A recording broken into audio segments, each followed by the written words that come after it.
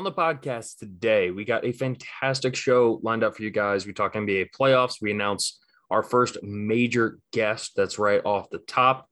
And then we recorded a bunch of NFL draft talk. We basically did a full first round kind of in-depth preview for both sides of the ball. We went position by position. However, as is natural in this industry, the offensive players basically entirely got cut out.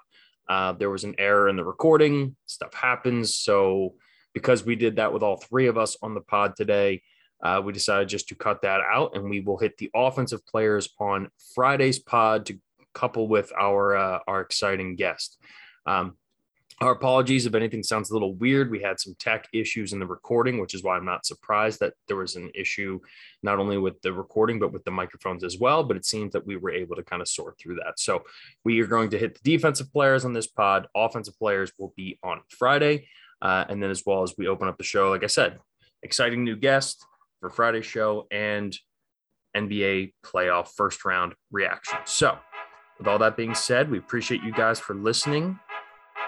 Enjoy the show.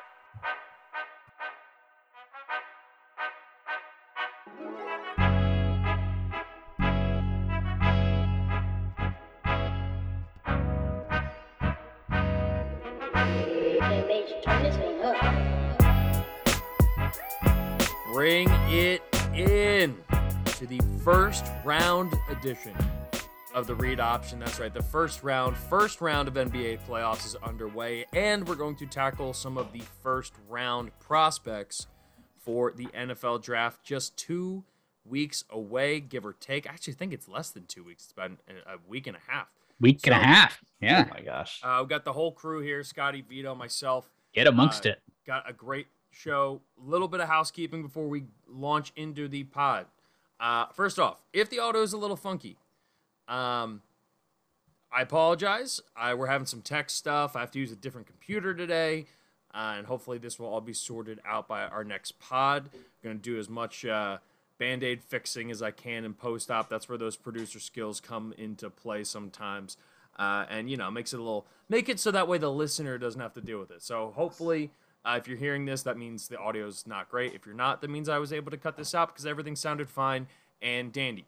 Second piece of housekeeping, we have our first major guest coming up on Friday's pod. I wanted to put this right in the beginning so everybody hears it.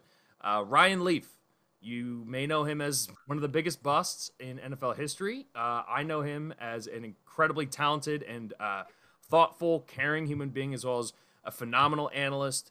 And all in all, just a really great person who has a ton of great insight, not only on the draft, on college football, but has an amazing story to tell. You can check out his podcast, Broke, on Spotify, on Apple Podcasts, anywhere you get them. He will be joining us on Friday's pod. I'm recording with him Thursday afternoon. So how about that? Get ready for that. We are super excited that Leafy is going to be joining the read option. So, yeah, Washington State Cougar, Pac-12 guy. We're going to get into all that stuff, as well as the draft and some of his stories. So we're excited for that. Get ready, Friday's podcast. As I alluded to at the top, we have NBA playoff action. We have NFL first-round talk. That's what today's pod is going to be. But, boys, and hopefully we're going to get to a little bit of random life stuff as well at the end. How are we today? Rainy here in the DMV. I'm assuming it's the same for all of us since we're pretty much all covered by the same kind of rain. It just depends on when we get hit by it. So how are we doing? I'm great. I was out in the backyard working all weekend long, and now all of a sudden I'm putting my winter coat back on. It's ridiculous. Figure out a temperature, will you? Never had this problem in California, did we, Vito? No, we didn't. I got to say that. It makes me miss home, but no, this is at least the point where everything's blooming. I don't know about you guys. If you have allergies, this weekend was at least a nightmare up here. Everything bloomed, got windy. Thankful it's raining right now. Let's get it off all these cars and off of everything. But it's nice to see everything blooming. The weather is actually getting gradually warmer. We're about to hit golf season. It kicks off in the Masters, but for us, like for me, I don't know. I haven't been able to get out yet. So I'm hoping to go soon. I think that's just my envy of it. Well, and we will have a read option golf special. We're gonna have to get that going here soon on the books. What are we, I owe it. foreplay? So, but we'll get it here. We'll spend just a couple minutes. Now, I've been submitted from multiple people suggestions as to where we should go. Whether we decide to do a little DMV special, Vito comes down to us. Whether or not we make our way up to Philly, whether or not we maybe even make our way to the Jersey Shore, that was a submission as well. Where do we think is the ideal location for this? Because I'm never opposed to a little bit of beach golf, but we all got to make it work. We all got lives outside of this. Well, you two do anyway. So what are we thinking here as an optimal solution to kind of get the wheels turning? Because Scotty and I did play a Jack Nicklaus course not too long ago that was pretty nice. That I think twisting Vito's arm to come down here might be worth that, but I don't know. Yeah, that place has some strokes in it, man.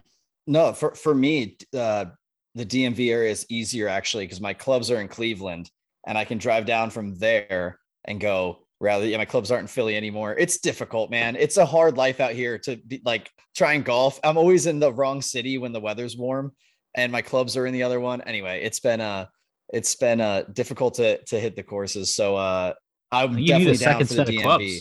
I know, but then at that point, it's like the biggest built-in excuse. I'll be like, well, my other clubs, my other irons, I actually would have hit those better if I had that today. I would have I can't have that excuse. I need to just travel with my clubs a little more. So I'm down for a DMV. I'm down for a DMV special and hit up a nice course, man. I'm definitely in for that. And that'd be a lot of fun. We can all hang out, get rounds on me. I think I got beers too and a meal. I don't know. I really messed up a lot of bets this past year. So it's time to pay the piper. All right. Well, then we'll say tentatively we'll pick a course down here. Maybe a little Blue Ridge Shadows trip. Maybe we hang up. Scotty and I love that course. But Potomac Shores, designed by the Golden Bear, man, that's hard to pass up. So maybe we find our way down there. All right. Maybe. Phenomenal sports weekend. I need some help reminding this because I went back and I couldn't remember if this was a new thing or just happened to be this year.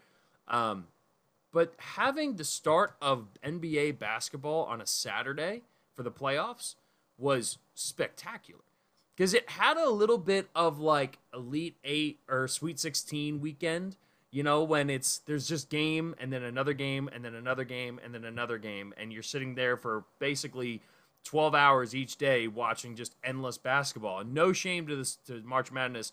We love March Madness, but the shot making, the skill level of NBA players, and I know people want to complain, oh, they don't play deep, blah, blah, blah. No, the offense is just so much better.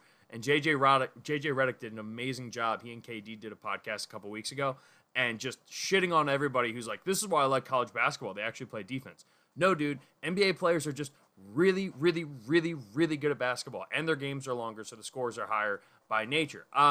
How did you guys enjoy the first 2 days of the playoffs? Because now we're midweek. We get 3 games a night pretty much for the next 2 weeks until some of these series start to wrap up, and then we'll have some days where we don't have basketball. But this is such a beautiful moment where every single night in the next 2 weeks, we're going to have meaningful basketball that is going for, at times, like multiple hours at a time. We're talking about like 4 or 5 hours of basketball consecutively. And I love it, man. I'm just get it all over yourself kind of stuff. I mean, yeah, for me, again, as like a more casual fan of basketball, this is the time when I tune in and I'm like grinning ear to ear. If you're watching on YouTube, which if you haven't, check us out on YouTube, subscribe. We have, without a doubt, a great city here in Philly that's just buzzing with the Sixers, especially, I mean, and I'm sure we'll get into some of the different players later and everything, but Maxey went off and the city's just loving it. I have to say what's been great for me is again, like you're saying, every night over the next couple of weeks. And then eventually it'll still be like every other night. Like this will continue, not just on weekends, right? Football's just weekends. And this is something completely different where, a series like this, a series based sport is so fun because you do get great games and multiple rematches back to back to back to back. And it's cool in Philly right now. I don't know if you guys have seen this around you, but I live right outside of a basketball, like 2 courts for basketball courts, and around the corner is another 2. And this is where, like, if you ever see the video of Embiid playing in the streets in Philly, like that's the park right outside my place. And what's been so fun is how many people have gone out that are like probably more casual basketball fans and like, oh, we're going to come play. And like, there have been people out there all winter, like playing if they can. and new people are showing up. And like my boy James, friend of the pod, right?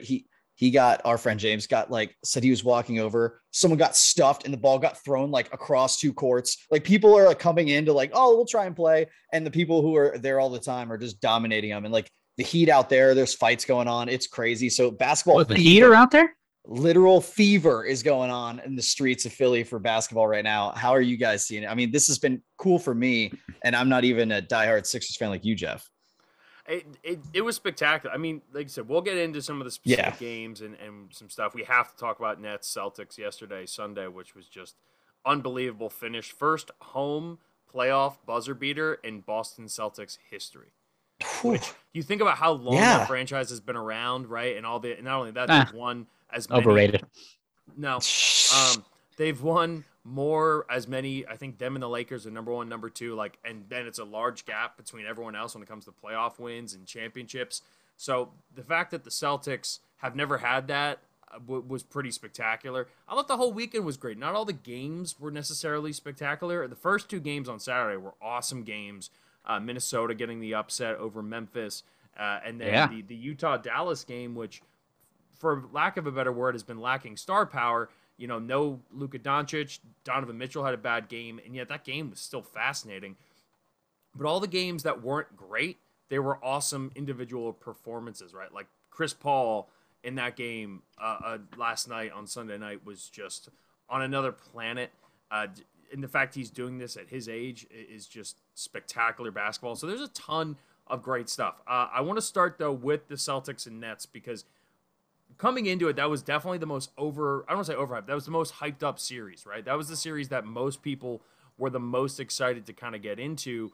And it delivered in game 1. That first game was amazing. We look at this team with the Celtics where it's like, hey, we have one primary guy who's our shot maker who, coming down the stretch, got to get the ball to Jason Tatum, and then just a great cast around him. Al Horford had a vintage, like, Atlanta Hawks Al Horford type game. But then you see guys all over. I mean, Jaylen Brown, we know he's a really good player. Tatum Marcus Smart was amazing, though. Shooting 9 threes a game for Marcus Smart's probably not a great strategy. And on the other side, they actually did a really good job of kind of slowing KD down. And Kyrie then also played this flawless game. The back and forth between Kyrie and the fans in Boston. I think he told someone to, like, shut the fuck up, suck my dick, or something like that. To Boston fans who were booing. They had the double middle fingers on the inbound too. He was flipping. I love it.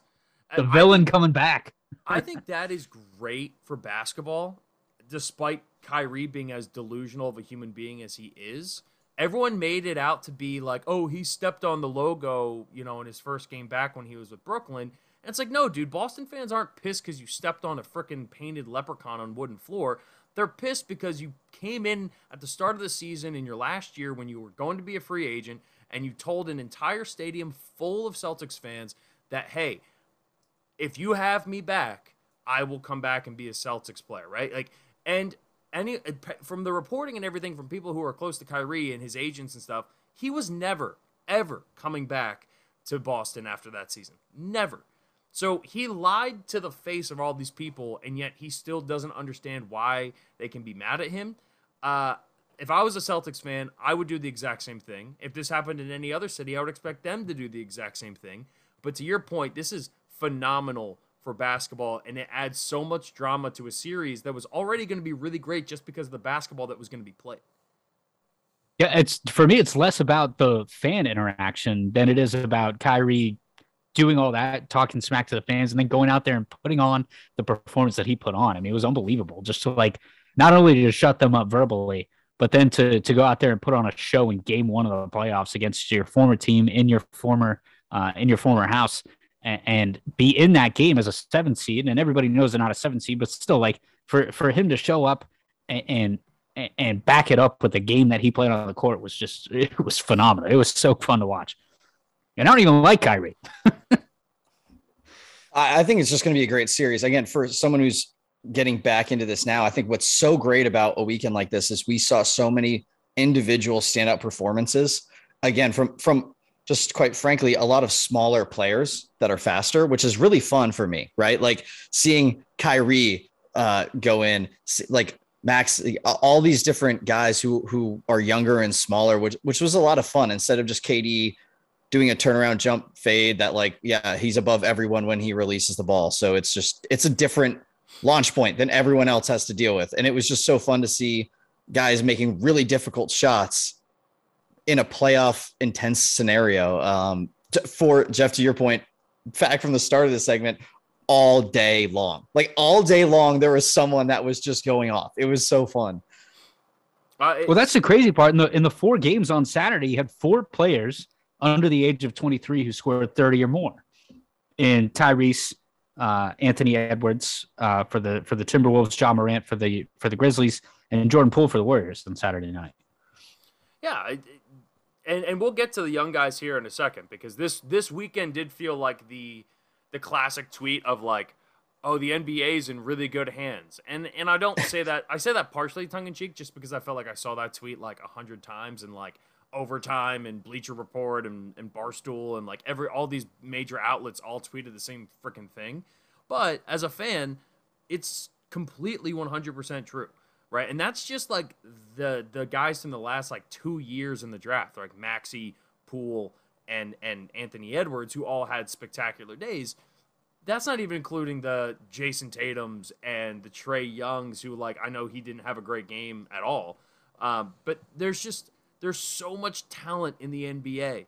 There's so much talent. And that Timberwolves and Grizzlies game was probably my favorite game to watch all weekend, because it's the first time in NBA history there's a game between two series, or there's a playoff game between two teams whose average age is under the age of 25. Wow. That says so much about where the league is currently and where the league is going to be moving. And we're seeing guys become stars right before our eyes. Now, there's a lot of people say like Tyrese Maxey has arrived. I don't know. I'm a Sixers fan. He's incredible. What he did, 38 points, the joy he plays with, it's amazing. But like Jordan Poole's like the 4th guy on that team still. Yeah, he's amazing. He's not going to start when Steph comes back in 100%. Like, that's just a fact. Exactly, right? And that does say something about the future. These guys all could be great, but we also just got a taste of like, hey, it's not the usual suspects, right? And all 3 of those guys are unbelievably likable. And that's we still have the old heads in KD and Kyrie and Chris Paul, and Giannis is now in the prime of his career, and Embiid, you know, the energy Embiid brought in that game, and you still have Harden dishing out 14 assists. Like, yeah, that's what I mean. Wide like, array of talent. Playoff basketball, Maxey scoring 38 points. That means Embiid doesn't have to work as hard in game 1 of round 1, right? Like, you're going to need Embiid when you get to game 7 of the semifinals or the conference finals, right? He doesn't have to work because he got 19 points. Big deal. Maxey had 38. You win a game, you pick up one here, you win this round, you move on. It doesn't have to be Embiid or Harden or Tobias Harris every night, right? Those guys on the Sixers. Same thing on every other team. Yeah, I will say Embiid, if anything, I think actually had to work harder in that game, because when they've played Toronto over the years, Nick Nurse just blitzes the shit out of Embiid. It's double teams, it's constant pressure. But one of the things Embiid has struggled with, and he's openly talked about this, is passing out of double teams. Recognizing like, hey, you know what? I don't have to be the man. But the thing is when they've done that in the past, there's always been that 6'10" point guard who's afraid to shoot a basketball. That means that's like, oh yeah, well, Embiid has to do this. What Harden and Maxey allow for them is that Embiid doesn't have to do that. He can make the right passes like he does in the past. But now you have to keep those other guys honest. So I would expect and we're recording before the Sixers tip off here tonight, but I would expect in game 2, Embiid's probably going to have a much bigger game, because they have to pay more attention to Maxey. They have to pay more attention to Harden, even though Harden, shooting-wise, still hasn't been playing great, and it wasn't really until the Sixers were up like 15 points that Harden was able to score the ball at all. But he did help them ice out the game, which, if that's what Harden is able to bring to that team, it makes them even better. I want to touch on one other thing here with the Nets-Celtics before we talk about some of the teams that kind of jumped out, some of the most impressive teams compared to maybe some of the games and series that we're kind of like meh about. The Boston-Brooklyn series, I'm always fascinated when you have a game 1 that has a crazy finish, right? How much of the air gets let out of the balloon? How much does this change the way that Boston and Brooklyn, the dynamic of that series. Now, if it was reversed and KD hit a buzzer beater, I think that would hurt Boston a lot more than the Brooklyn Nets losing is going to help or is going to hurt the Brooklyn Nets. Because KD, Kyrie, they've been there before. They're champions. They've both hit game winners, game enders in game 7s and game 6s in the NBA Finals. I don't think they're going to be fazed by this all that much, but I'm curious about the role players, right? Like Goran Dragic had like a vintage Goran Dragic performance like he did a couple years ago in the bubble for the Miami Heat. If he's playing that way, that gives them a legitimate, like, not third option, but at least like a safety valve, another guy that they can rely on. Does this affect how he plays in the game? Is he going to be able to keep the same energy up rather than if they'd pull that game out? Human nature tells you the team that loses comes back and is going to play harder than the team that's win. If you're up 2-0, there's no way you're going to be playing as hard as the team that's down 2-0 because the desperation of being down 2-0, 3-0 just drives it that much harder, and that's what makes closing out games so difficult in the NBA, in my opinion. But I don't know. How much does a game winner like that in the Garden with all that stuff, how much of that air gets let out of the balloon after what was an amazing first game and definitely the best game of the weekend? I think you have to, as if you're the Celtics, almost let it out of the balloon yourself and forget about it. You got one. They had way too many turnovers that game. They played relatively sloppy for as close as that game was, for the most part, and not to their fault on offense. I mean, Brooklyn's defense was just swarming all day long, and they looked good on defense until the very last second when KD fell asleep and let Jason Tatum make that cut to the basket for the buzzer beater. But look, you have to forget it, and if you're Boston and move on to the next one like it's a new day. And if you're Brooklyn, this is fuel, man. You had that game. You're going to steal one on the road in game 1 and then go in and try to play game 2. Dude, I don't know. It's going to be tough for both teams to regroup and fight. But I think, if you're Brooklyn, like I said, you got to use this as fuel for the fire because you had a game that you had in hand that just slipped away at the very end, and you're not a 7 seed at the end of the day. You have to know that if you're this Brooklyn team. I think that this is definitely more of a building moment for the Celtics. To your point, Jeff, like I think this means more to Boston. The impact of a game 1. They're also at home in game 2, right? So like sticking around, and in that sense, what's going to happen when the Nets have to stay there, right? They're not going home or whatever. They're staying there after the game. They're hanging out in the hotel. They have to wait, and it's pent up. And what's going to come out on the floor on Wednesday is their second game. So we'll see what the Celtics can do in game 2. But if the Nets come out here and just take over this game 2 and it's 1-1, that's not good for the Celtics. The Celtics need to figure out a way to get back-to-back here. They have to. The rare round 1 game where both teams could be in the conference finals. Yeah, I tend to agree with you, Vito. I think the difference is for Boston, they're still a young team that hasn't gotten and they've gotten to the Eastern Conference Finals, right, with Tatum. We've seen Tatum have these mega moments where we're like, all right, Tatum is here. Mm-hmm. This one felt different though, right? And so they do absolutely need to capitalize on the momentum. But I also think they have to do what Scotty said, which is that you have to erase that because starting next week, right, you're back to ground zero. You're back to, or the next game rather, you're back to a 48-minute game and nothing happened before this matters. You just have to come out, you have to show out, you have to be great. And I think there's a lot of optimism that Boston can do that. But the thing is, and this is why everyone who thought Boston was going to come in and roll through Brooklyn, and this is why teams were considering jockeying, is that you still have that 6'11", the Slim Reaper on the other side who's going to be able to put you to sleep. That and with Kyrie too, like KD's not having multiple games like that in a row. And KD didn't even play that bad, just considering his standards. They did a good job defensively. Now, I will also say the Celtics didn't have Robert Williams, who is an all-defensive team kind of guy this year, has been a huge reason as to why they had – I heard the stat going into the game, and it blew my mind. point differential for them this year, right? Like basically average margin of victory, but if you average it out for the whole season, they were like plus 12.2 or something. If you go just from New Year's on, it's like plus 12.2. The 1996 Bulls and the 2016-2017 Warriors were the only two that for the full season were even remotely close. Now you're cutting off the first, 2 months of the season there, first month and a half of the season in order to justify that. But Boston, since that mark, has been a completely different team. They were floundering in the first part of the season. They've been the best team in basketball since then. They went from being like in the play-in seeding at that point in the season around Christmas time to finishing as the 2 seed in a very good Eastern Conference. That number, seeing as the 96 Bulls, the 20, those are like all-time numbers, and theirs were even better. Their point differential per game is even better than those teams. And that's one of those stats where there's so many numbers in basketball that it's easy to get it in your head and it's easy to get confused by.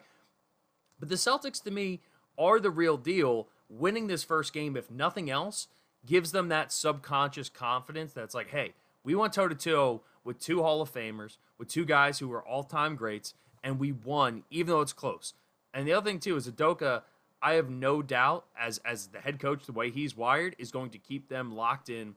It does feel like Tatum's hit another level, and this is just going to boost his confidence even more. So the rest of that series is going to be fascinating, and I'm really excited to watch it out.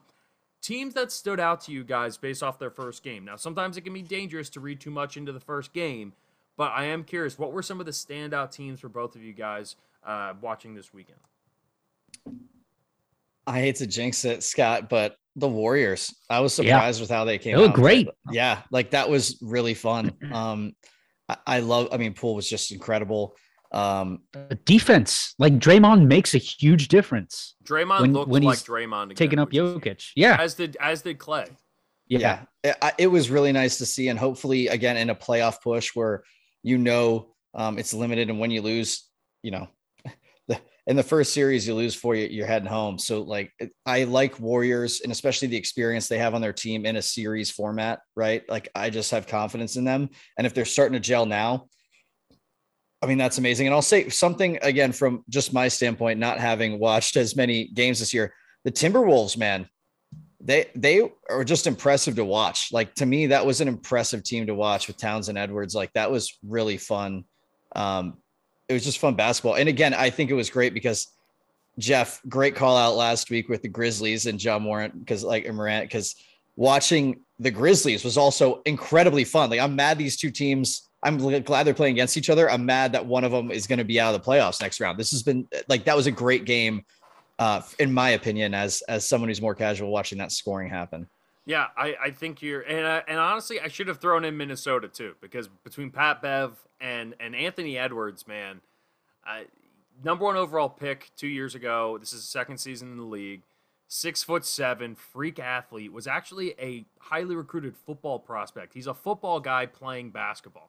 He has this chip on his shoulder, this aggressive style. He's insanely athletic. I mean, he has, John Morant has taken souls as a dunker, and Anthony Edwards is right there. And what's cool is I think both of these guys, they're different players, but Anthony Edwards is a better three-point shooter, is bigger, a lot more physical. Ja is just smooth, and yet, like, when he had that dunk in that game, dude, like, that was like a get-off-the-couch kind of dunk, where I'm just like, holy shit, like, Ja is special, man. And I love Ja. As a team, like, when you look at the talent on the floor, it's crazy to kind of say it, but I think Minnesota is actually a more talented team, right? Karl Anthony Towns has been an all-NBA caliber guy for a while now. Really, really effective scorer. And I think for Memphis, they don't really have a good matchup for him defensively. Steven Adams, I like Steven Adams, but he's just too slow. I mean, Steven Adams only had like 3 rebounds in that game. Mm-hmm. This is a guy who was like led the league in rebounding before. Like this is a guy who's as good of an offensive rebounder as they have. Memphis as a whole led the league in offensive rebounding. And I agree. Now, the one little thing I'll throw out there, though, is that we saw Memphis do this exact same thing a year ago when they beat Utah. Sorry, when they beat Utah in game 1 of the first round, right? They beat Utah after upsetting Scotty's Warriors in the play-in tournament, and they came in with all this momentum. They had been playing. The other team had a little bit of rust, right? Utah hadn't played in I think it was like 7 days, and you had the play-in tournament. And so Memphis was a little bit smoother. They were a little bit and it just kind of took like a game for Utah to be like, all right, what are we doing here? We need to just put this team to bed. So I'm fascinated. Out of all the game twos, that game and then the Boston and Brooklyn game are the two game twos I'm most excited to watch for that exact reason. Because if Minnesota shows that they can do it again and that they weren't just riding the momentum that they had from the play-in game. Because remember, too, when Memphis won, that was the most exciting of the play-in games. When Minnesota beat LA and they secured their spot, that was the most exciting of the play-in games this year. So was it just a momentum thing, or are they actually good enough and in a lot of ways I do think more talented than Memphis? I don't know, because I love Memphis and I love Ja, but if Anthony Edwards is going to do that, it's going to be a really, really tough game to show out there. And I'm with you, too, on Golden State. I had Golden State on my list. I thought Golden State looked really good. The only other thing I'll throw out there about that is I also think Denver looked really bad. I was going to say, I couldn't tell where that was. So where do you think, like, if you had 100 both points to give like 70 to, where do you put it? I would say probably 60-40 that Golden State's looked that good, and then Denver just didn't look that, because they ran Jokic off the court. There's that meme that every Philly fan was like, Embiid flexing, and then put the picture of Jokic like laying down on the bench there, like clearly gassed, and they're like, which MVP would you rather have? Or who do you think's the MVP out of these two? And it's like, just shut the fuck up. Please, just shut the fuck up. All right, Jokic is incredible, and he's playing with guys who could be in the G League. All right, like, he's not playing with fucking talent. He's missing his two best teammates and has for the entire season. Michael Porter Jr. got sat out for the season back in December, and Jokic still got that team to the playoff, and not in that Russell Westbrook bullshit way with Oklahoma City a couple years ago. The Jokic and Embiid thing, I'm sick of talking about it, and I'm sure you guys and everyone else is sick of listening to it, so I'm not going to waste any more time on it. But it was apparent that Jokic, like, this to me, that game, honestly, to me, kind of proves just how impressive it is what Jokic did this year. The fact that that team was out. And for the record, Jokic is going to steal some games in this series. He is that good. Absolutely. This is not going to be a sweep. Absolutely. And if there's a saving grace, if you're a Denver fan listening to this, I'm sorry that I'm so bombastic about my Warriors against you, but number one. Number two is that their second unit, despite the fact that they were getting run late in the game, but their second unit played really, really well. Like, they could shoot. They were running the floor pretty well. And I don't know if that was the Warriors second unit not caring because we were up by 20 or if it was, but that's something if you're going to take something from that game as a Nuggets fan, that's it. Your second unit played really well. That's a not a very great team, but a deep team, I think. And I think if they can exploit that and then just go let Jokic do his thing, if he can steal some games and hopefully ball out a little bit for you, you'll be in good shape. Yeah, but Golden State, I think, with the fact that Klay really started to look good in the last couple weeks of the season, back. Draymond looks healthy, and the question for Steph them, off the bench. Well, that's the thing. The question for them is just going to be how much Steph improves health-wise going out, right? Because I think, if anything, like, I'd be surprised if he starts in Game 2. I'd be surprised if he starts in most of this series, because I think you want to limit his minutes. He didn't look great on the court. Steph was like a ballerina, like tiptoeing around out there. Like, it was clear that he came back too early to try to help. But if Jordan Poole is going to be able to give you even 80% of what he gave you in that first Game 1, then you can rely on that Draymond and Klay history. But the thing with Golden State, and though I love them, it all feels really fragile, right? It feels like we have to be really careful here, because Klay is still coming off of 2 traumatic injuries. Draymond, at this point in his age and how injury prone he's been over the last couple of years, you have to be worried about it. And the fact that Steph has kind of rushed himself back, one of those guys goes down again, or Steph, re-aggravates his ankle, and all of a sudden now he's not playing. It's really worrisome. It's all good. We got Nemanja Bjelica. Like, I don't know what to tell you. I mean, that's the guy who dominated Jokic. So, but it wasn't just that. It was the Golden State offense. It's what they've done. It's the ball movement. It's the back screening. It's the cuts, and the fact that they've run it for so many years. Those core guys, and Jordan Poole did it all last year when Steph missed the whole season, and it clicked for Jordan Poole. Like, he gets how they run that offense.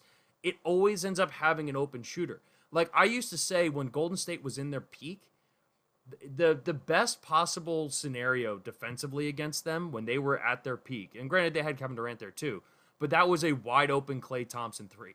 Like, that was the best. If you played perfect defense, and we're not talking about like steals or blocks or anything, you're just saying like all the switches, you're in your position where you need to be. The best possible outcome was one of the 3 greatest shooters of all time getting a wide open 3.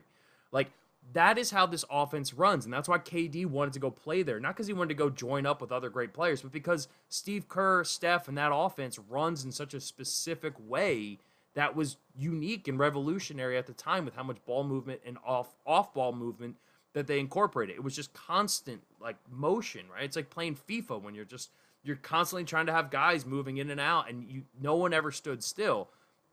But that's also what scares me about, again, there's that fragility that you miss one of those guys who hasn't been playing in that system for a decade, like Draymond or Steph or Klay has, and the wheels could come off pretty quickly. I do want to give shouts to my Sixers. They looked really, really good in Game 1. And I had said on the podcast last week that the Sixers were either going to come out and look like the best team in the NBA, or they were going to get their ass beat. I'm very happy that it was the former and not the latter. But there are a lot of reasons for optimism. Part of that is that Joel and finally was rewarded for making the right decisions that he's made in the past and didn't feel like he had to put up a ton of shots. His presence alone, being the leading scorer in the NBA, being as physically imposing as he is at the rim.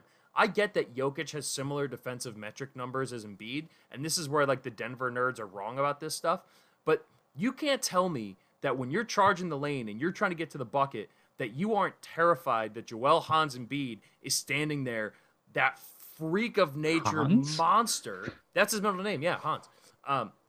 You can't tell me that seeing that guy there doesn't put an extra thought in your brain than seeing Jokic there, right? Because that's what Golden State did. Golden State wasn't afraid to attack the rim. Jordan Poole, all those guys, even Draymond, right? And then you said Bjelica was doing a great job in the post as well. Embiid makes you think. And in fact, there was even a play in that game where I think it was Harden or somebody else had a reach-in foul, so the whistle got blown dead, and Embiid blocked the shot anyway because the guy kind of like tried to barely throw it up, and Embiid just yammed it straight into the floor, and the place went absolutely fucking bonkers. 2 courts away. Yeah, like he just had, like Vito was saying, like the guy just yeeted the ball out, right? And you're walking by on the streets of Philly.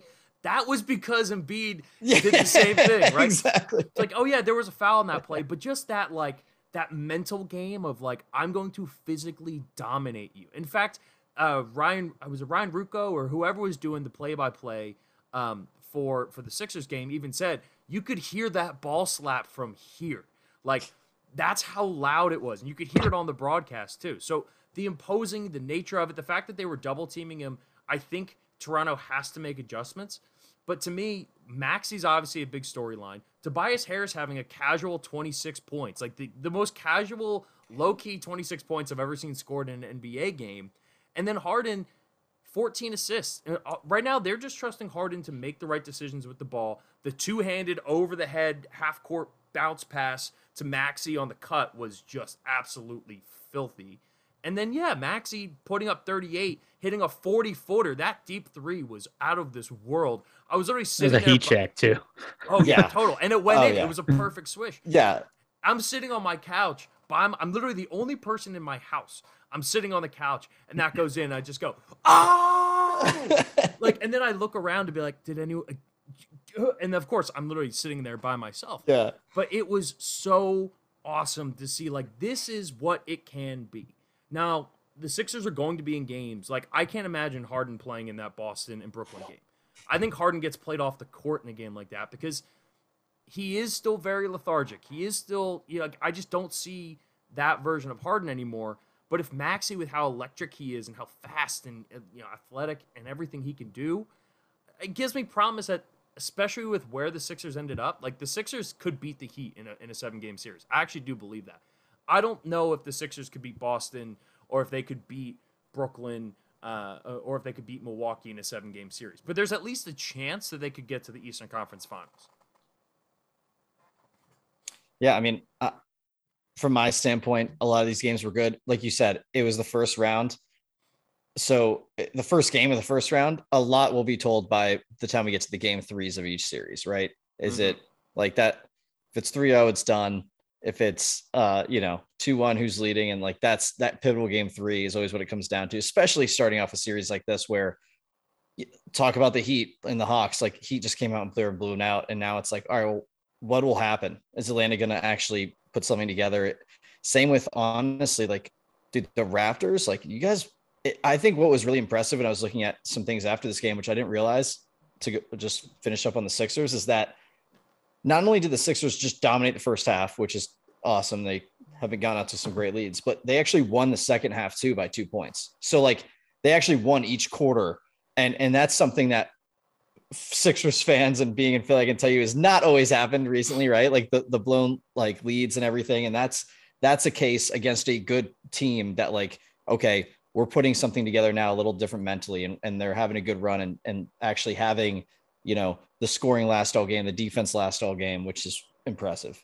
And I'll say this too, we have the concern still of, well, once Philly goes to Toronto, there's no Thibault, right? Thibault didn't start in this game, which for the most part, when everybody was healthy, the Sixers started Thibault and had Danny Green coming off the bench. Danny Green got the start in this game. Thibault came off the bench. He played 19 minutes, but which was the 6th most on the team. So yes, losing Thibault in those games is going to matter. He had a steal. It wasn't like a vintage Thibault all over the place defensively kind of game, so they will miss him to an extent.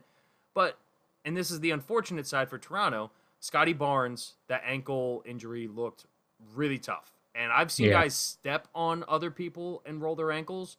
I've never seen something like that where Embiid was looking up the ball, stepped down, and forced the ankle into that way. That's going to be a really, really bad ankle sprain. I highly doubt we see Scotty Barnes for the rest of the series. And then Thad Young, who, former Sixer, love Thaddeus Young, but he's a guy who was just a role player for Toronto, but someone they kind of needed. And then Gary Trent was like coughing and holding his chest all game. Like seemed like there was something, I don't know if he had the flu or had something else. It wasn't COVID related. So I don't know what exactly happened there with Gary Trent, but those are 3 important role players for them. And on top of that too, like Fred VanVleet did not have a great game. And if Fred VanVleet's not going to have, Fred VanVleet was minus 19 in this game. Pascal Siakam, who early on was hitting a bunch of jump shots, and his stat line, you look at it, it's like, oh, it's not bad. 9 of 18, 1 of 2 from 3, 5 of 5 from the line, 24 points, 7 assists. He was minus 19 too. So I just don't know if Toronto doesn't have the, if you were to rank the most talented players in this overall team, like in this series, I think Philly has the top 3. And that's usually a massive indicator of how a series is going to go. So even if Philly doesn't win this, I still feel like to win tonight. I do still feel good about them, but I think they come out tonight and I think they keep that same energy.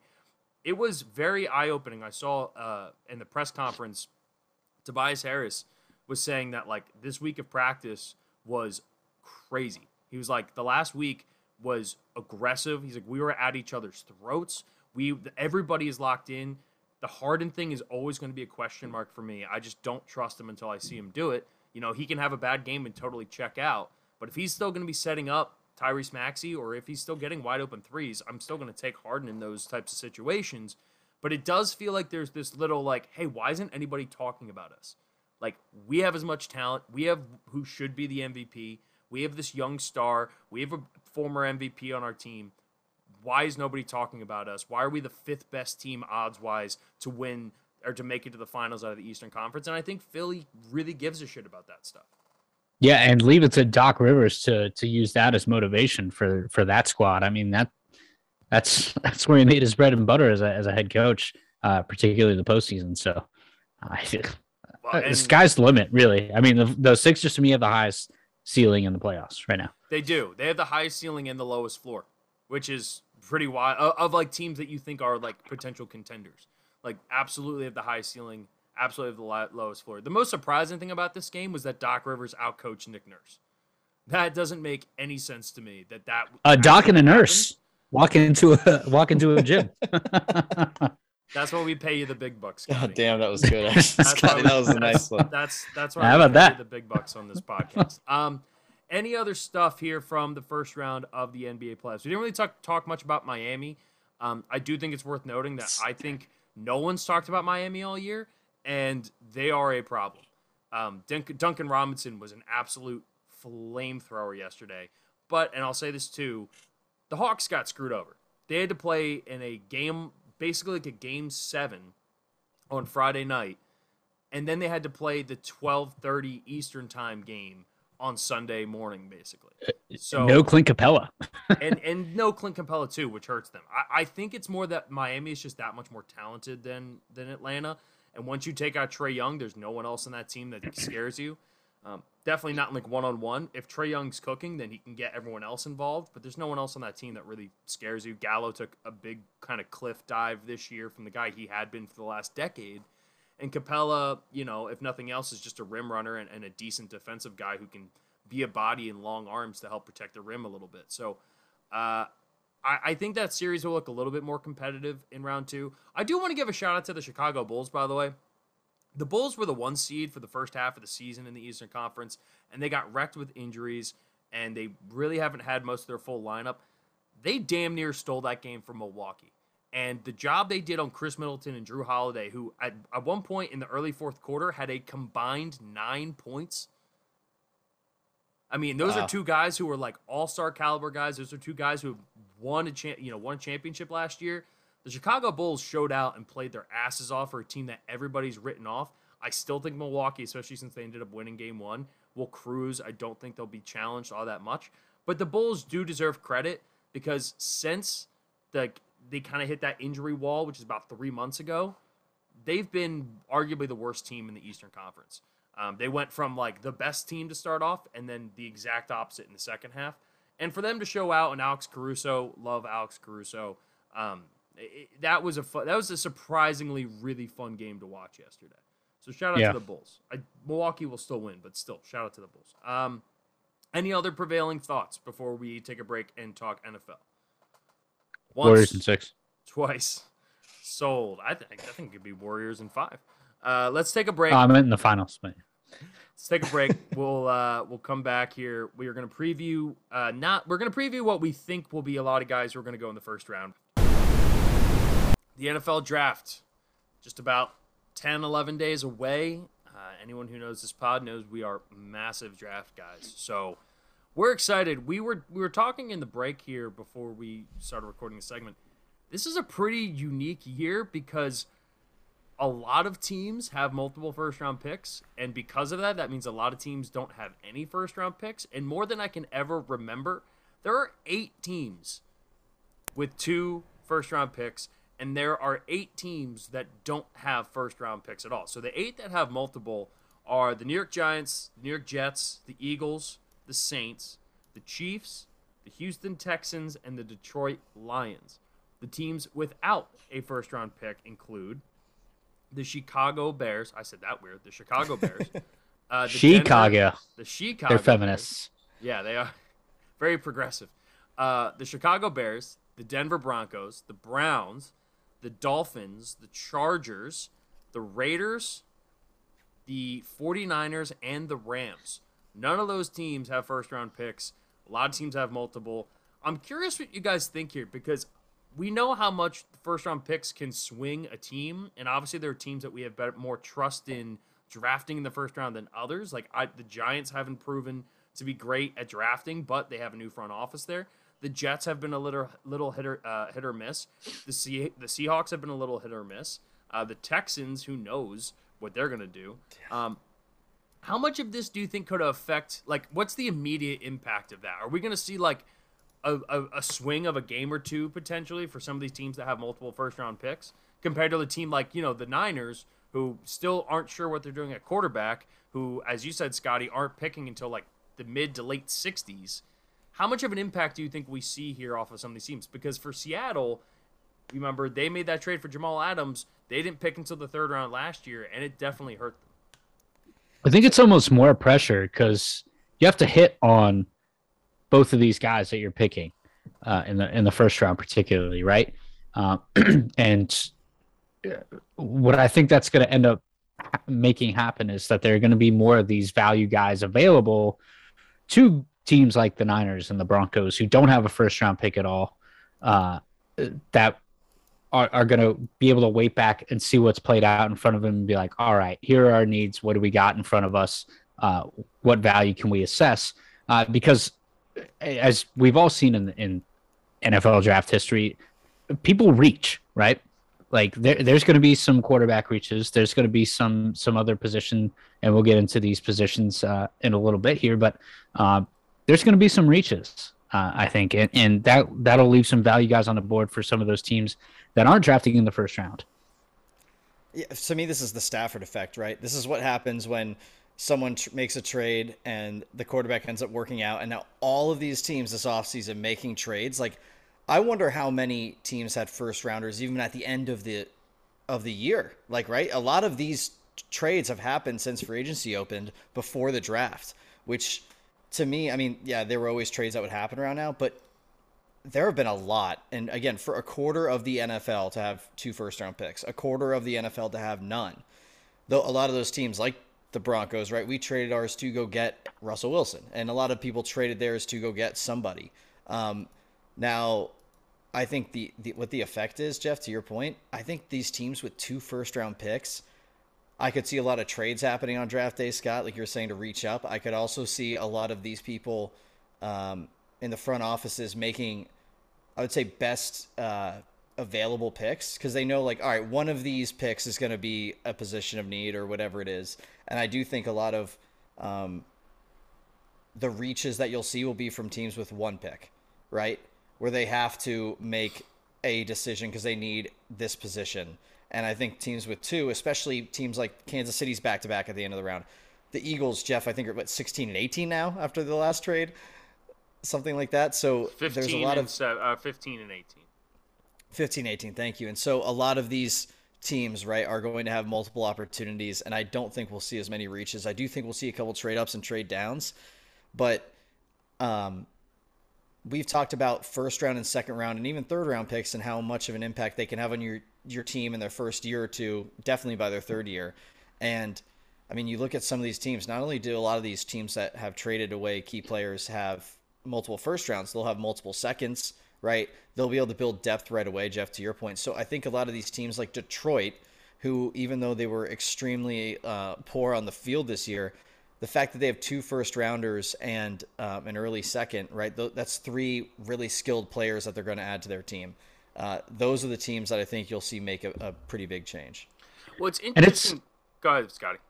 It's a weird group too, because there's teams that need everything, like you're talking about, like your Detroits and your Houstons of that group, and then there's teams that need targeted skill positions, like Kansas City, like even those teams that need everything need those targeted skill positions. And so I think there's going to be a lot of like what we would rank as our top 10 at wide receiver or at corner, at safety, coming off the board really quick. And then there's going to be, all right, what's left for everyone else. Yeah, I could also see too, I could see teams, like a great example would be like the New Orleans Saints. Right, the Saints, I don't think are going all in on Jameis for the future. I'm sorry, Vito. Hey, it's their loss, no worries. But they now have 2 mid-tier first rounds, right? So they could package that and try to move up if they fall in love with somebody, or they can look at that and say, "Hey, we love Matt Corral, right? We think Matt Corral mid to late of the first round, which I really like Matt Corral, but it seems as though his stock is kind of dropping a bit. Or Kenny Pickett, right, or one of these guys." That they think they'll be able to get in the middle of the first round at 16 or at 19, and then also get a really good player too.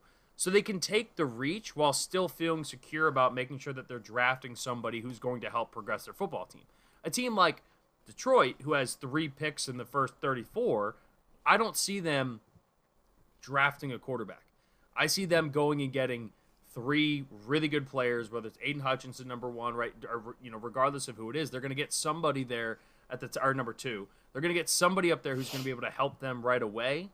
And then they can get picks at 32, which is the Rams pick, and then again at 34, who are going to be good value, really talented players to help build that team in preparation for next year when the quarterback class is significantly better. And even though they have a bunch of young talent between, Jeff Okudah, and then they got Penei Sewell last year, if they get, Ahmad Sauce Gardner, right, or if they get a Hutchinson who falls to them, or they draft another defensive lineman or another player that they really like, then they'll be able to build that talent up for then next year, assuming that they're still going to be in that first 5 pick range, because I don't think they'll improve that much by adding those guys, that then they can go and be like, hey, we can go and put all the chips on the table for Bryce Young.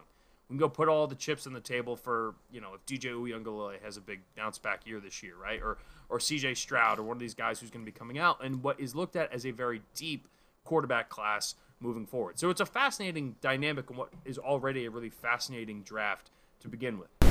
Let's talk positions. Defensive side of the draft here as we start to wrap up the pod today. We're going to start here with the defensive line. So we're just going to kind of combine your edge guys with your interior guys. For the interior, we'll start there just because I think there's less of them. It's really like 2 names that really kind of gets you fired up. Ironically, they're both from Georgia. In fact, 3 out of the top 4 ranked on CBS are both are Georgia guys. Trayvon Walker, Jordan Davis, and Devontae Wyatt. Obviously, Jordan Davis is the name that most people have fallen in love with. Trayvon Walker, a little bit undersized in terms of weight, a little shiftier, speedier. Both those guys are going to be really good. Boye Mafe from Minnesota is the other guy in that list.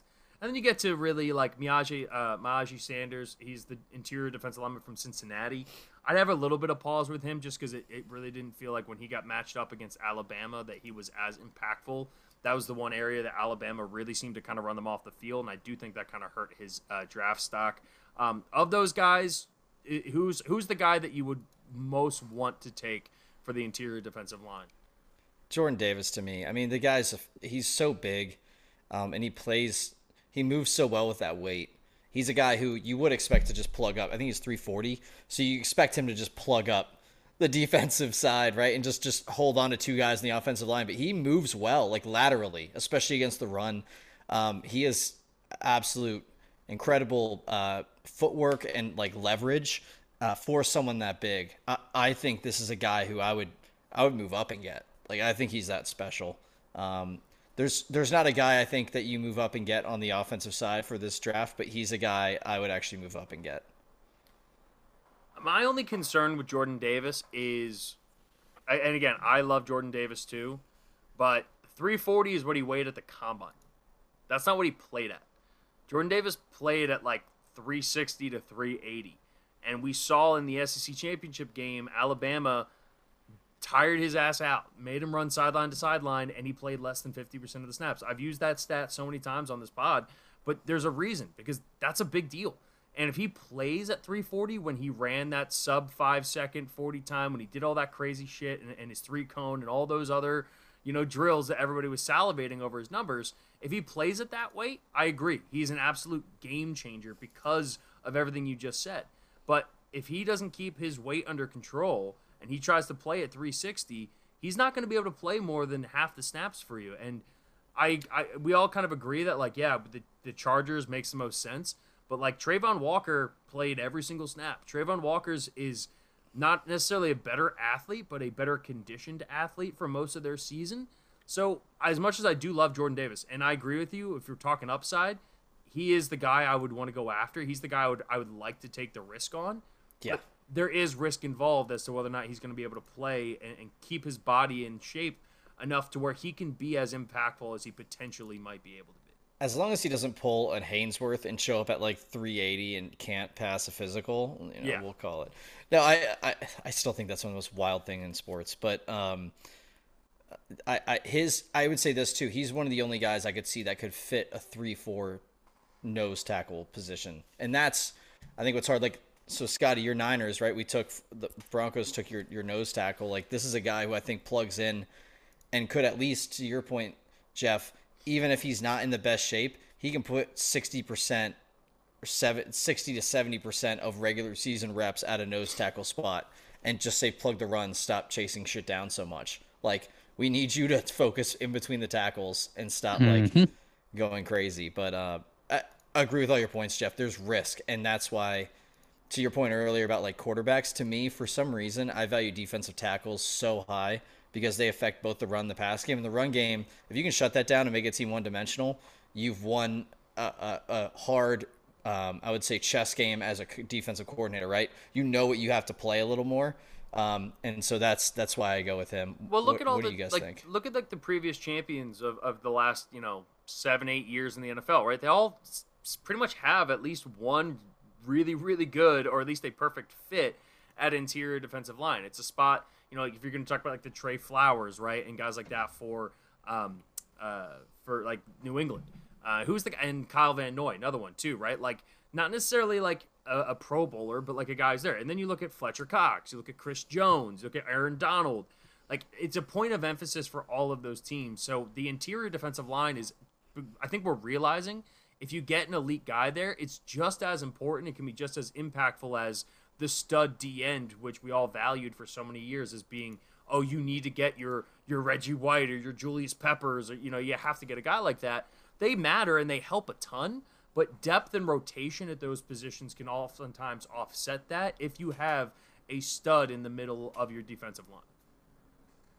Yeah, it also helps if you have guys who can run both, like guys who are really good at pass rushing, long and athletic, but guys who are also big enough who can get in there and stuff the run too. That can play both end and tackle a little bit, interior tackle a little bit. And that's the creativity you can get. I'll say it forever, right? We're talking about Brandon Graham. Brandon Graham, they shift to the inside. Yeah. And on the play that he goes and gets the strip sack on Brady, like ultimately those things do matter. And Aaron Donald's as good of an example of that as there is in the league, though he's as good of an example as pretty much anything in the league. And I think that's where you're going to get value out of guys like DeMarvin Leo out of Texas A&M, or Zachary Carter out of Florida, or who are guys who can play. Trayvon Walker is built Trayvon that Walker, way. Yeah. But those are guys who can play both interior and the edge and make you think or run stunts or do whatever they need to do in the right system. So still love Jordan Davis though, because he's just, if he's right, he is uniquely special. Let's talk about some of the edge rushers. Aiden Hutchinson is the projected and presumed number 1 overall pick. Kayvon Thibodeau was that a year ago, but we all know what kind of changed there. Jermaine Johnson out of Florida State, love him. Character guy, as well as just a freak athlete who you can not only use as an edge guy, but you can actually drop him back.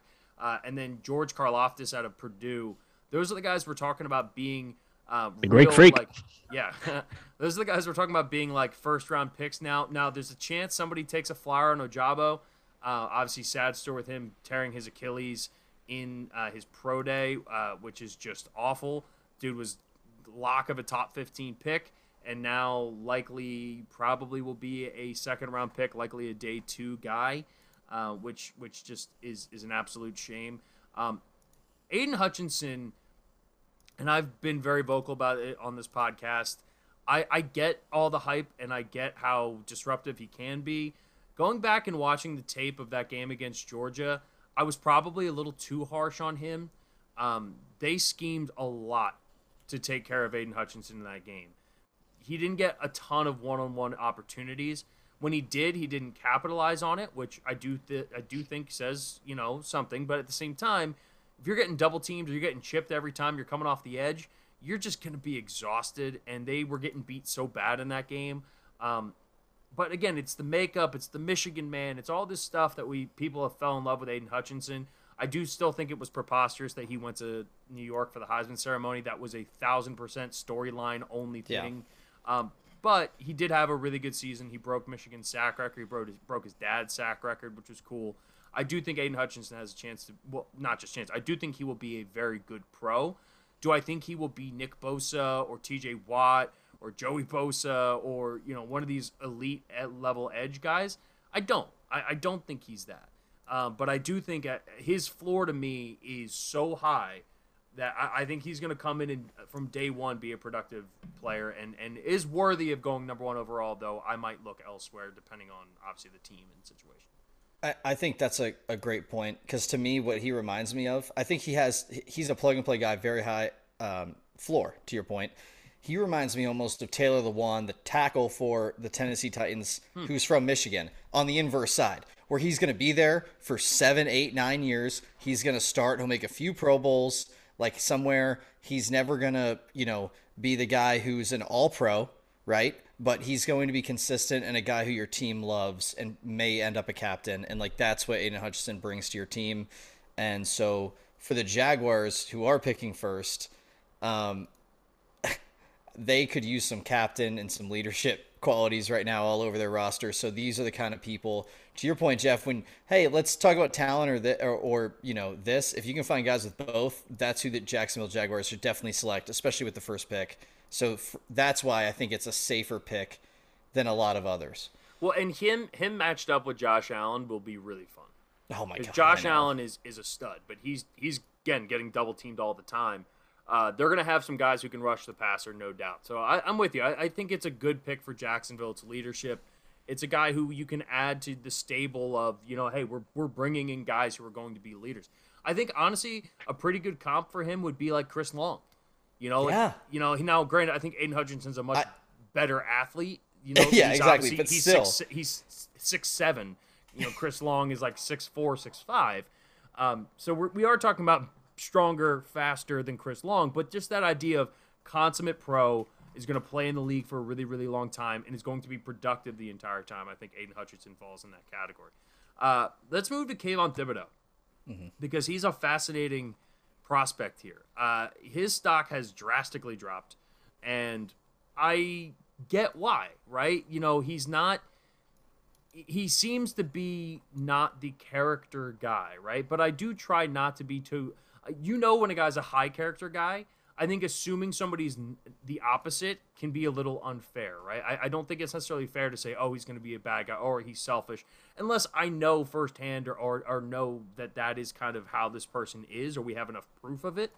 I'm going to give Kayvon Thibodeau the benefit of the doubt and say that just the football player is an electrifying athlete, is ridiculously fast, and will, no question, be a good player in this league. He's a little one-dimensional. He doesn't have Aiden Hutchinson can do all of the moves. He's got a full arsenal of hand stuff he can do with his hands. The bull rushing side, right? He can do all that. Kayvon Thibodeau is a pure speed, outside, bend the corner, freak athlete kind of guy who's going to help it. And we just mentioned Josh Allen. That's very similar to what Josh Allen was. The only difference there is that Josh Allen just had that nasty fight dog in him. We just haven't seen that from Kayvon Thibodeau, and part of that is situational. But when he played, he was absolutely disruptive and really productive. And I think Kayvon Thibodeau still has a really, really good chance to be an elite player. There are people who are comparing him to Jadeveon Clowney like it's a bad thing. Jadeveon Clowney was a fucking awesome throw for a long time. And I'll take Jadeveon Clowney any day. Now, does Kayvon Thibodeau want to be bigger and better than that? I would think so and hope so. But I think that is a pretty fair comp to say that, yeah, you know what? Jadeveon Clowney is a guy who, even though he never puts up the big sack numbers, always is high in QB pressures, is always disruptive, and has worked with double teams his whole life. So if Thibodeau can be like that, though he's not quite as, beefy, for lack of a better word, as, Jadeveon was, I think Thibodeau can be a really good pro. Yeah, I don't see we're going to see this a lot, with guys like this, right? It's all about the attitude and the branding and that sort of thing. We're seeing this a lot with Zion in the NBA, right? Where it's I need to be in the right system. I need to be in the place where it's going to be the best fit for me, which is all fine and good. But from a football perspective, the guy's talent is just, it's mesmerizing. And so, and this is one of the unseen variables of the draft is you as an NFL team do all your evaluations, all this stuff. But do you have the personnel on your staff to be able to look that rookie in the eye and go, hey, shut the hell up. This isn't about you. This is about us. and the other 52 guys on this roster. So get with it or get out. And I think to that's why his stock is falling is because not a whole lot of teams want to deal with the attitude bullshit straight from the jump. And if they find the right fit, and I think you might get a good value pick in the 5 to 10 range for him, because I think he's a legitimate top 3 talent. I think he'll be not only a very productive player, but a very successful player in all facets of the game, attitude, championship caliber, attitude, and otherwise. Yeah, I hope so for his sake. So this is interesting now because with the Jabo being out, the guy who I would actually take ahead of Kayvon Thibodeau, or at least would really heavily consider it, is Jermaine Johnson out of Florida State. A lot of similar attributes, though. Yeah. Kayvon Thibodeau, I think just from like a combine standpoint, is going to flash more. Jermaine Johnson is... I just used Josh Allen to compare him to Kayvon Thibodeau. I think Jermaine Johnson II we're talking about like a carbon copy. 11.5 sacks. Super productive. Played, in the ACC. Played for Mike Norvell. Team captain. Everything you kind of want out of the kid is there, and he's played into his senior year. His draft stock went from being like a mid-3rd to 4th round pick to being a lock first rounder, and the Ojabo injury, ultimately does help with that. Jermaine Johnson, I think, is going to be an awesome pro, and he's the guy that I think I'm most excited about. Like, I know what Aiden Hutchins is going to be. I know Kayvon could go in a couple different directions, but I'm really excited to see what Jermaine Johnson does, and honestly where he goes, too, because that can be a part of it as well. If we talk about him going, to the Giants like Mel Kiper has, like, that could be a good fit. Atlanta, they can always use help on the defensive side of the ball. Seattle needs depth there. The Jets, who have a bunch of young talent around them, right? I wouldn't be surprised if they took a shot on a guy like that as well. But I don't think we will wait long on that Thursday night to see where Jermaine Johnson ends up. Let's move to the linebackers, which is my favorite position here in football. There are 2 guys at the top who I think are both going to be first-round picks, and I think if they're not, it's a mistake. Nakobe Dean out of Georgia and Devin Lloyd out of Utah. We talked about Devin Lloyd a little bit a couple weeks ago. Just his story and everything is so fascinating to me, and I'm definitely going to talk about Devin Lloyd with Ryan on Friday's pod. The guy was a converted, safety in high school, had all this length and size, and Kyle Whittingham saw in Devin Lloyd what he could be, which was just an absolute game changer on the defensive side of the ball on a really good Utah team too. Utah's defense, that hard-nosed Kyle Whittingham style, that translates to the NFL. And Devin Lloyd also has all of the athleticism. He's 6'3". He can fly around the field. I am a big Devin Lloyd fan here, and I think his body's going to continue to develop. And then Nakobe Dean's the other guy, right? Nakobe Dean doesn't run super fast. He's 5'11", so he's on the shorter side. But when you watch Georgia play, it doesn't matter if you're slower in a 40 time or even on-field speed is slower. If you're the first one to make the move, if you're the first one there, the difference from a 4.4 to a 4.5 doesn't matter because he is just the first one in the hole on every single play. It looks like everyone else is playing on a half-second delay. It looks like he it's like in Madden where in the old NCAA where you get it would tell you the play sometimes before it happened if you had enough level. He seems to have watched so much tape. He knows what's happening, and you'll see when the snap moves, he reacts at the same time, if not before, a running back to get to a hole. Or he sees the fullback and then knows exactly what's happening. The dude he plays so fast, to your point. It does not matter what he runs. I don't care. The guy and the way his brain works, that's why I want him. And I would that's another guy. It's almost like what we saw coming out of last year with Micah Parsons. Parsons a lot more athletically freaky, I would say. But at the same time, the instincts were there. And at middle linebacker, you take the guy with instincts. It's it's the quarterback of the defense. It's same with, I would say, safety in some ways, right? But you to pick guys at those 3 spots that just play by their instincts, because if you have good football instincts and you're responsible for the defense, you will make sure everyone's lined up. You're the one making the calls. That's what's important, especially at the middle spot. And I think Nakobe Dean can be that for a long time. And to your point, I love Devin Lloyd too. I'm really, really excited about the middle linebackers coming out of this class and outside linebackers, true ones, not just edge rushers. we have some really quality linebackers coming out of this draft. Yeah.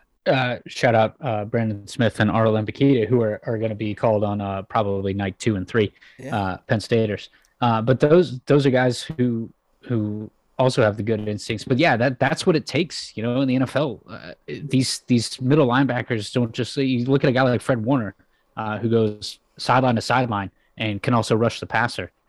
Sorry to bring up another 49er. I know you guys hear it ad nauseum, but like that's a guy who's one of the best linebackers in the NFL for a reason. And he's one of the best interior linebackers. He's one of the best outside linebackers because he can play both in a 3-4 and in a 4-3, which the Niners run both. Yeah. And so yeah, that's what you need is that jump off to be like, all right, I know what's going on in front of me, and I can decide whether to drop back or play the rest. It's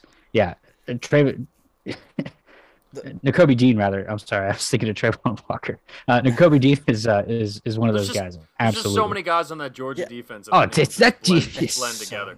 Yeah, I think with Nakobe Dean too is Nakobe Dean will step in on his first game and have the green dot on the back of his helmet. Yes. Oh yeah. No doubt. And Right. that says a lot about it. And honestly, I haven't been this excited about a rookie linebacker.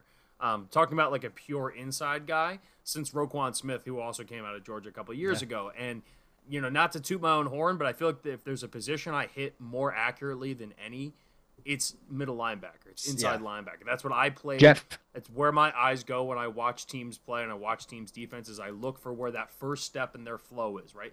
If they are up in front of it, if their first step is good, and Nakobe Dean's like first 3 steps are always perfect because he's in on every single play. Yeah. And the same thing is just I say with Devin Lloyd. Like Devin Lloyd might be a little bit more of a project because he is newer to the position, but he still played 3 years, started the last 2, and was a huge reason why that Utah defense was as nasty and as good. Like there's no like if you look at this draft, there's no one else on that Utah defense that's going to be drafted in the first 2 or 3 rounds. And yet they were one of the best defenses in college football last year.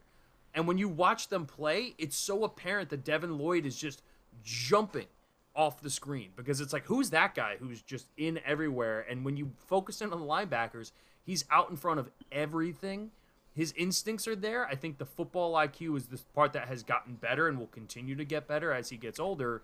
But Nakobe Dean's already there on both sides. He just doesn't have the build that Devin Lloyd does. Like, if Nakobe Dean's brain could be transplanted into Devin Lloyd's body, we're talking about a top 10 pick easily. Yeah. Prototype. So, Jeff, inside linebacker is one of the Eagles' biggest needs. Yes. These 2 guys are off the board at 15 and 18. Who do you take? Who's your next guy? That's a tough question because there's a bit of a drop-off. I'm intrigued by the kid out of Montana State, Troy Anderson. I watched him play JMU in the FCS like quarterfinals, I think it was. Now he got hurt early in the game. Troy Anderson, intriguing player, but again, the speed of the game and all that stuff. I mean, he was a game wrecker from inside linebacker, which on any level is impressive to me. So I'm intrigued by him. But the name I would go with is Christian Harris from Alabama. I wouldn't take him in the first round. I would wait until the second or third round to take my shot on him. Just Alabama player, but again, another dude who jumps off the tape when you watch the Alabama defense last year. And he's not the athlete that Devin Lloyd is, and he's not quite as instinctive as Nakobe Dean is either. But he's a little bit of both, and I think he's going to be a long-time pro in the NFL at that position. May not be a Pro Bowler, but I do think he's going to be around for a while. Go ahead, Vito. I was going to say the other name I want to throw out here while we're still talking about the position is DeMarco Jackson out of Appalachian State. I bet on them a lot last year, and he single-handedly won me like 2 bets. Like, dude, this guy in the end of the game just turned it on to another level. And like, I don't know, anyone else who bets a lot out there, once you have a guy who like wins multiple bets for you, that was this guy. And then I started watching him, and the guy can just play. Yes, he played at a different division of talent, you could say, but the thing is he played extremely well. And I also think he's a guy who can translate up to the next level. He has the size, and even if he loses a little weight, he can end up playing safety, which I think may even be better for like a strong safety type position or to be rotated in. A guy who would definitely help your team. So I love him, and that's a guy who I actually would like to see the Broncos draft late in the draft. Take a flyer. Yeah. I'll also say too, Drake Jackson out of USC. He's kind of like a Devin Lloyd light. Very similar build, similar story. Little less experienced, a little less explosive, but I do think he's going to continue because he's got the frame for it. He's 6'3", 254. I do think he has the frame for it. I've been torn because I don't know who I would rather the Eagles have between Dean or Devin Lloyd. I'd lean towards Nakobe Dean, but the upside of Devin Lloyd, and I saw Kuiper has the Patriots taking Devin Lloyd at 21, and that is like the most perfect place you could put him. If he ended up in New England, I mean, it's Devontae Hightower all over again. And just the way that that Belichick would be able to develop him, that would be like as perfect. Just like I said last year, Zaven Collins going to Arizona, that was like my perfect pairing. This year, I would say if you could put Devin Lloyd with the New England Patriots, that'd be nightmare fuel, I think, for the AFC East moving forward. And again, another guy just to have that to match up against Mahomes would be perfect. Let's hit on the defensive backs here. The cornerbacks, loaded cornerback room this year. I think it's the deepest position, arguably, in the entire draft. I would have said edge rusher before the Ajabo injury. You have Ahmad Garner at the top. Derek Stingley Jr. has been starting and going up against SEC talent since he was a true freshman. He was actually even on the little bit of the younger side when he was taking on that. Won a national championship. Andrew Booth Jr. from Clemson. Trent McDuffie out of Washington. Khair Elam from Florida. And then you get to, like you were saying, Kobe Bryant. Tariq Woolen's a name from that UTSA Roadrunners team that people like. Marcus Jones from Houston. There's a lot of names to like here coming out of the cornerback room. It feels like people have almost universally gone to Ahmad Sauce Gardner. He's 6'3", 190, long, lean. I totally get it, and I totally see it. The dude didn't give up a touchdown pass or touchdown catch his entire career at Cincinnati. And, the That's Americans, pretty good, Jeff. Well, the American's not the SEC or the Pac-12 or a Power 5 conference, but it's still pretty damn good with a lot of high-powered offenses. And the way he showed out in the national championship game, too, was really impressive, so I get it. The ceiling for Derek Stingley Jr., to me, is the thing that still is giving me pause, because when he was really playing his best, like he gets the 2020 year, right? But particularly in that 2019 season, you're looking at this dude being like, this kid in 3 years might be the number one overall pick in the draft at cornerback. But Kuiper has, him going, has Ahmad Gardner going number 2 overall right now. So who do you guys like right now between Gardner and Stingley? Because I think they're both top 10 players. If you're just ranking them out, they may not both go in the top 10. But if you're going to do a big board, I think they're both in the top 10. I really like him. I think Gardner I like a little more, but to your points, Stingley Jr., for some reason, I think if it came down to it, that's who I would draft. Like, if I had to draft one of them and you had a gun in my head saying pick one of these two guys, I'm taking Stingley Jr., and maybe that's LSU bias, but there's something about it. I'm with you. Like, I mean, listen, we just had PS2, Patrick Surtain II, come to the Broncos, and I feel like LSU corners and safeties consistently over the last decade and a half, right, have produced every couple of years just guys who have lasted in the NFL. Yes, Ahmad Gardner is insanely talented, and I love his physical. They both play very physical, and I think that's why both of them would be. I just like that style of play from a corner. But Ahmad Gardner's taller. Derek Stingley Jr., I feel like, has more proof in the pudding. He's done it in against the higher competition that he will be facing continuously once he's drafted. And again, to your point, when Gardner faced that kind of level of talent, it didn't go so well for the entire team, which is hard to put just on him. But and he showed up. Like, he didn't get burnt. Like, he still played his game. Yeah, the team did poor. That's what I'm saying. It's not like it wasn't his thing. Stingley's very similar to Patrick Surtain, which is just freak athlete, super smooth, pure cover guy, isn't quite as physical, right? I mean, like, he is a physical guy, but, like, when we were talking about the cornerbacks in last year's draft, it was like some of the things we loved about Patrick Surtain was just that, like, he's just all over it. Like, he doesn't have to be overly physical because he's just that good. Stingley has that when he's at his best. I think for him, it's also a little bit of the, is he all locked in on football kind of stuff, which I think is unfair because his best season was his freshman year, and the last 2 years haven't been as good, but they still comparatively have been ridiculously good. I would lean Ahmad Gardner if I had a gun to my head. For the length. Thank you. The wingspan is ridiculous. Yeah. And he also is like, think about it, he's 3 inches taller than Derek Stingley, but he actually weighs like 5 pounds less, at least at the combine he did. So he has that long, he's a little Richard Sherman-esque, and how long he could like make that last, I don't know. But I do like Ahmad Gardner a lot, just a little bit above Derek Stingley. I'm guessing, Scotty, that you also have Ahmad Gardner there. I like him a lot better. You know why? Because you can throw out all the X's and O's. You can throw out all the length and all of that when it comes to cornerbacks. Who talks the best smack? That is the sauce is boss. It's Ahmad Gardner, man. I'm telling you. You know what? That's a really good point, Scotty. I honestly didn't feel no. I love. There's nothing better than when your corner talks mad shit. And like if you can draw 2 personal fouls a year, it's worth every penny. It's worth so much. That's worth bumping up that pick. You're right. You guys just Scott, your argument. See now, here's the thing though. I gotta point out this, Vito. Who was your favorite football player of all time who never talked any smack? He talked smack, but he wasn't the like Deion Sanders, Jalen Ramsey guy. Oh, there's so many. But I mean, Jim Brown never did. Champ Bailey never did. Like all these great like guys. Well, Champ Bailey was notorious for talking smack. He wasn't like a show off guy. Like he would basically let his play do the talking, but he would like say one little thing right before you after play. A good play. He'd be like, "That's right." But it wasn't like that. It wasn't the Richard Sherman, Josh Norman, Keep Talib. But the thing is that like, and trust me, there was a part of me that like, even though as he was crushing it, like all of a sudden when Revis got on, I was like, "Fuck, man, that must be so cool to have like." Revis was Jalen Ramsey. Revis got you to the front of the news. Like it was him. It wasn't ever Champ Bailey, which it should have been. And that's where I got almost frustrated. It's like, dude, talk like the team media or him, whatever. We need to promote him more because he needs to get that recognition. I love that from a corner. I kind of love the sauce. I kind of love the quiet assassin though. I'm not gonna lie. I kind of love the Champ Bailey. When Nnamdi Asomugha was like playing in Oakland and he was just an absolute monster and wouldn't say a word.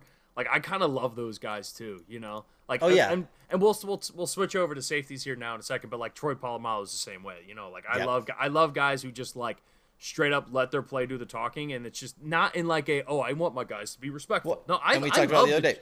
And Bo Jackson, all these legends are all of that style, and Barry Sanders, the list goes on and on. If you love the history of the game, you love guys that don't talk about themselves that much usually. All right, so let's move to safeties as we wrap this up. My favorite player in the draft, Kyle Hamilton. And I'm with you. Kyle Hamilton is going to be an all-pro safety. I've seen mocks that have the Eagles taking him. No shot. 0% chance he falls. 0% chance he falls to the Eagles. The Eagles are still banking on Tyrann Mathieu signing with him, and it's between them and New Orleans, it looks like, which would be a great signing. But Kyle Hamilton, no doubt, no question, absolute lock. Pro Bowler, all-pro, 10, 12-year safety. You put on his tape, man, A, he's built like a linebacker, but then B, the play he had when they were playing, I think it was Florida State in week 2, he covered close to 45 yards while the quarterback was like dropping back.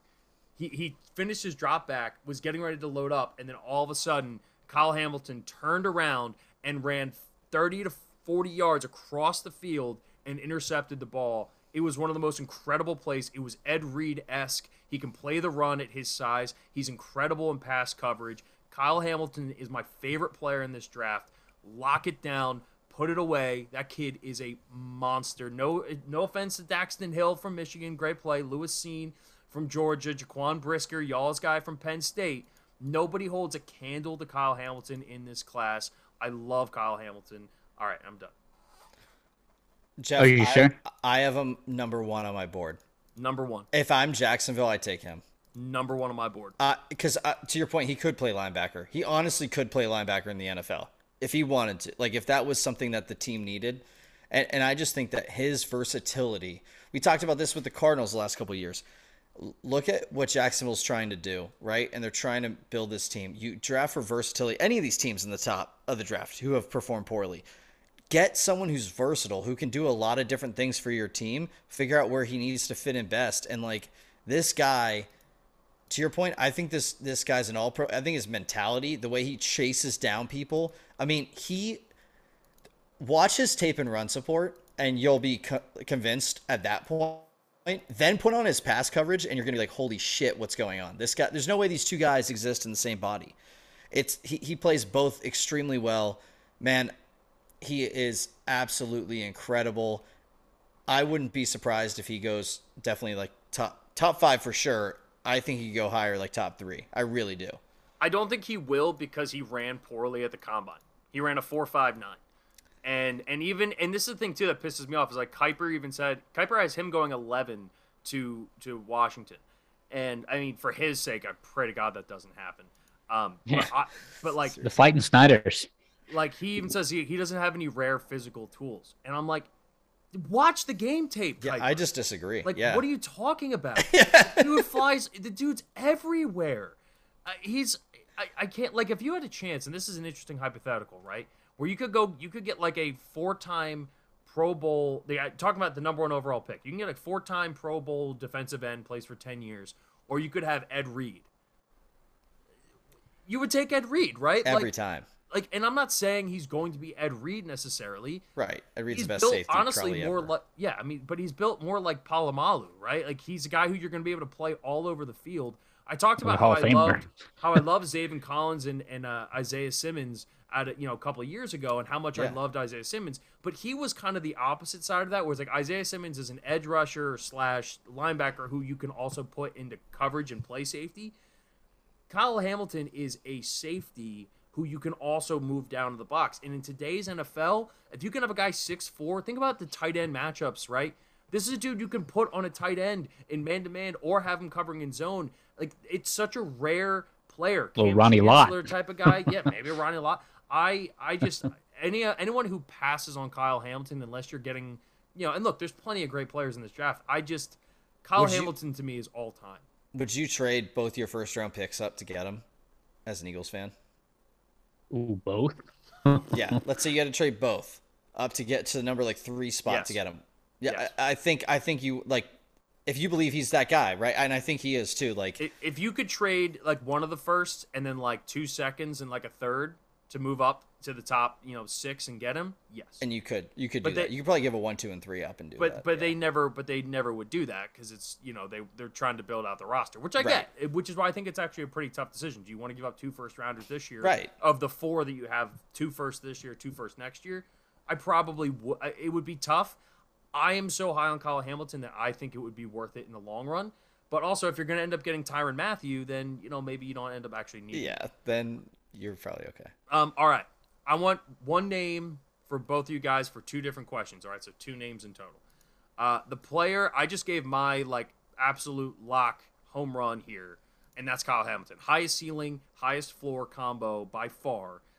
Who is your lock, your absolute standout guy that you would have if you could draft right now on this list?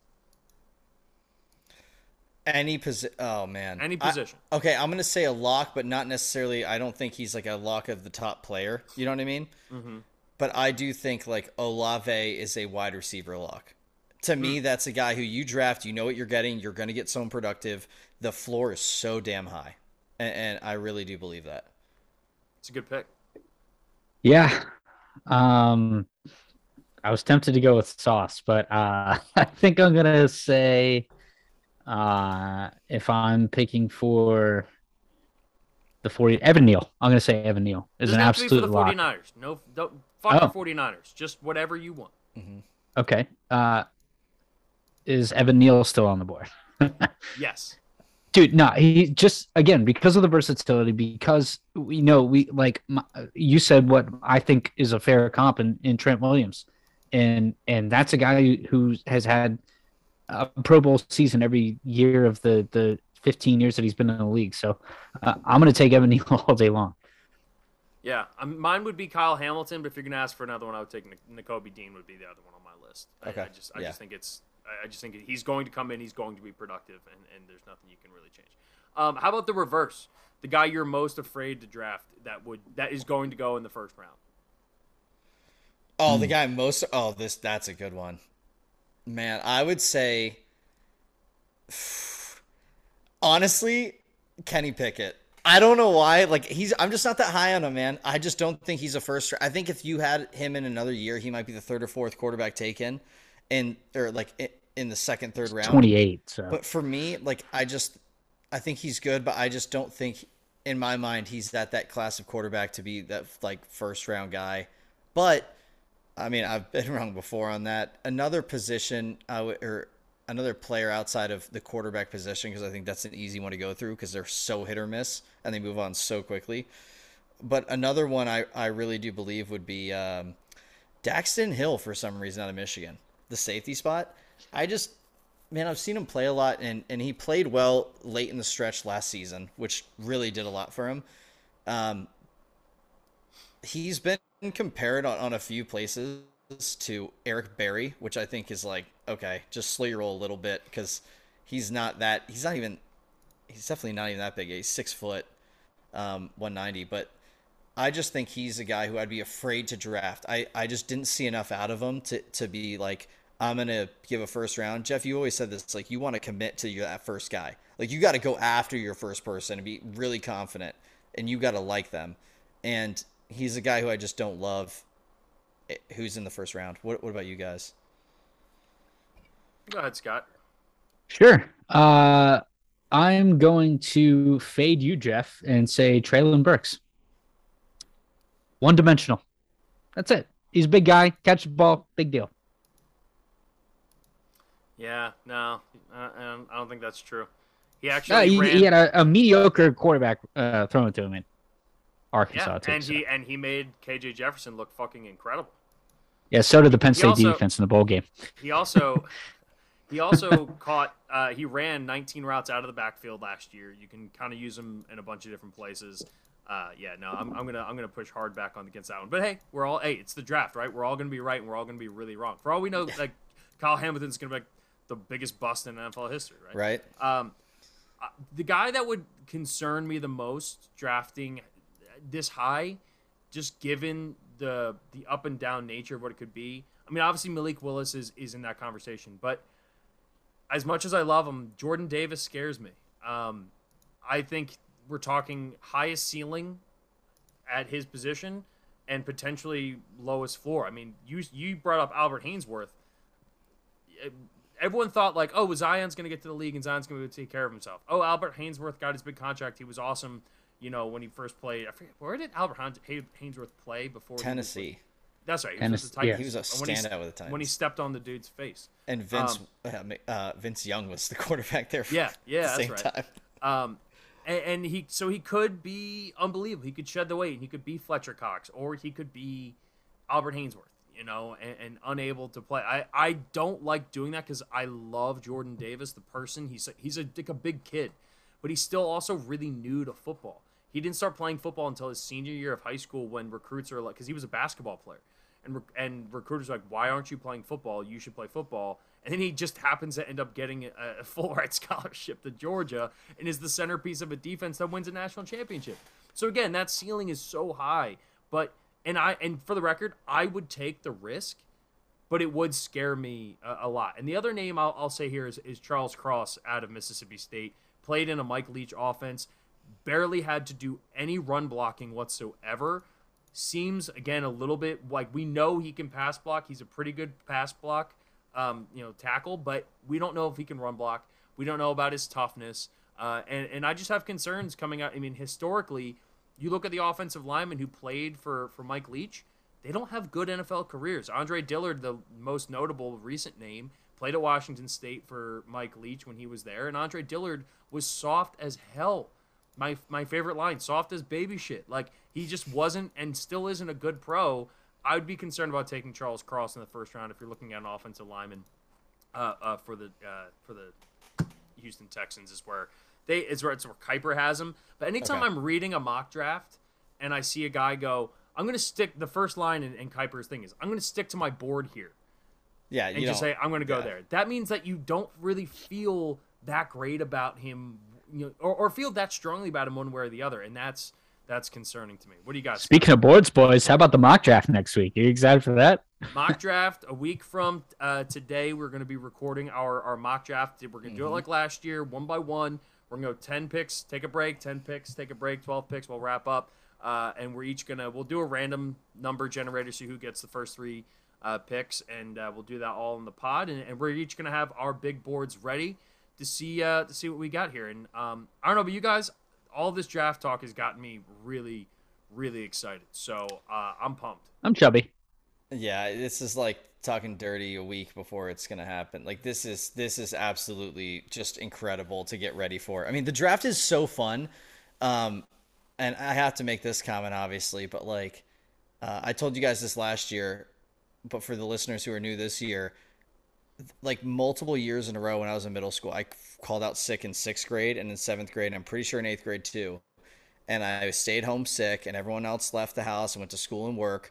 And I printed out and taped in my bedroom the roster of every NFL team, all 32, all of the draft things, had multiple mock drafts, all just wrote like on the wall, did all this stuff. And my parents would come home and be like, you weren't fucking sick. The draft's coming up, isn't it? And I'll be like, yeah. No, yeah, I was sick. Yeah, right. How'd you know? And no, but it would just be this moment of like, yeah, it was. I needed this day to prepare. Thank you very much. I had the fever. And I'm so glad I had the did draft fever. Yeah, seriously.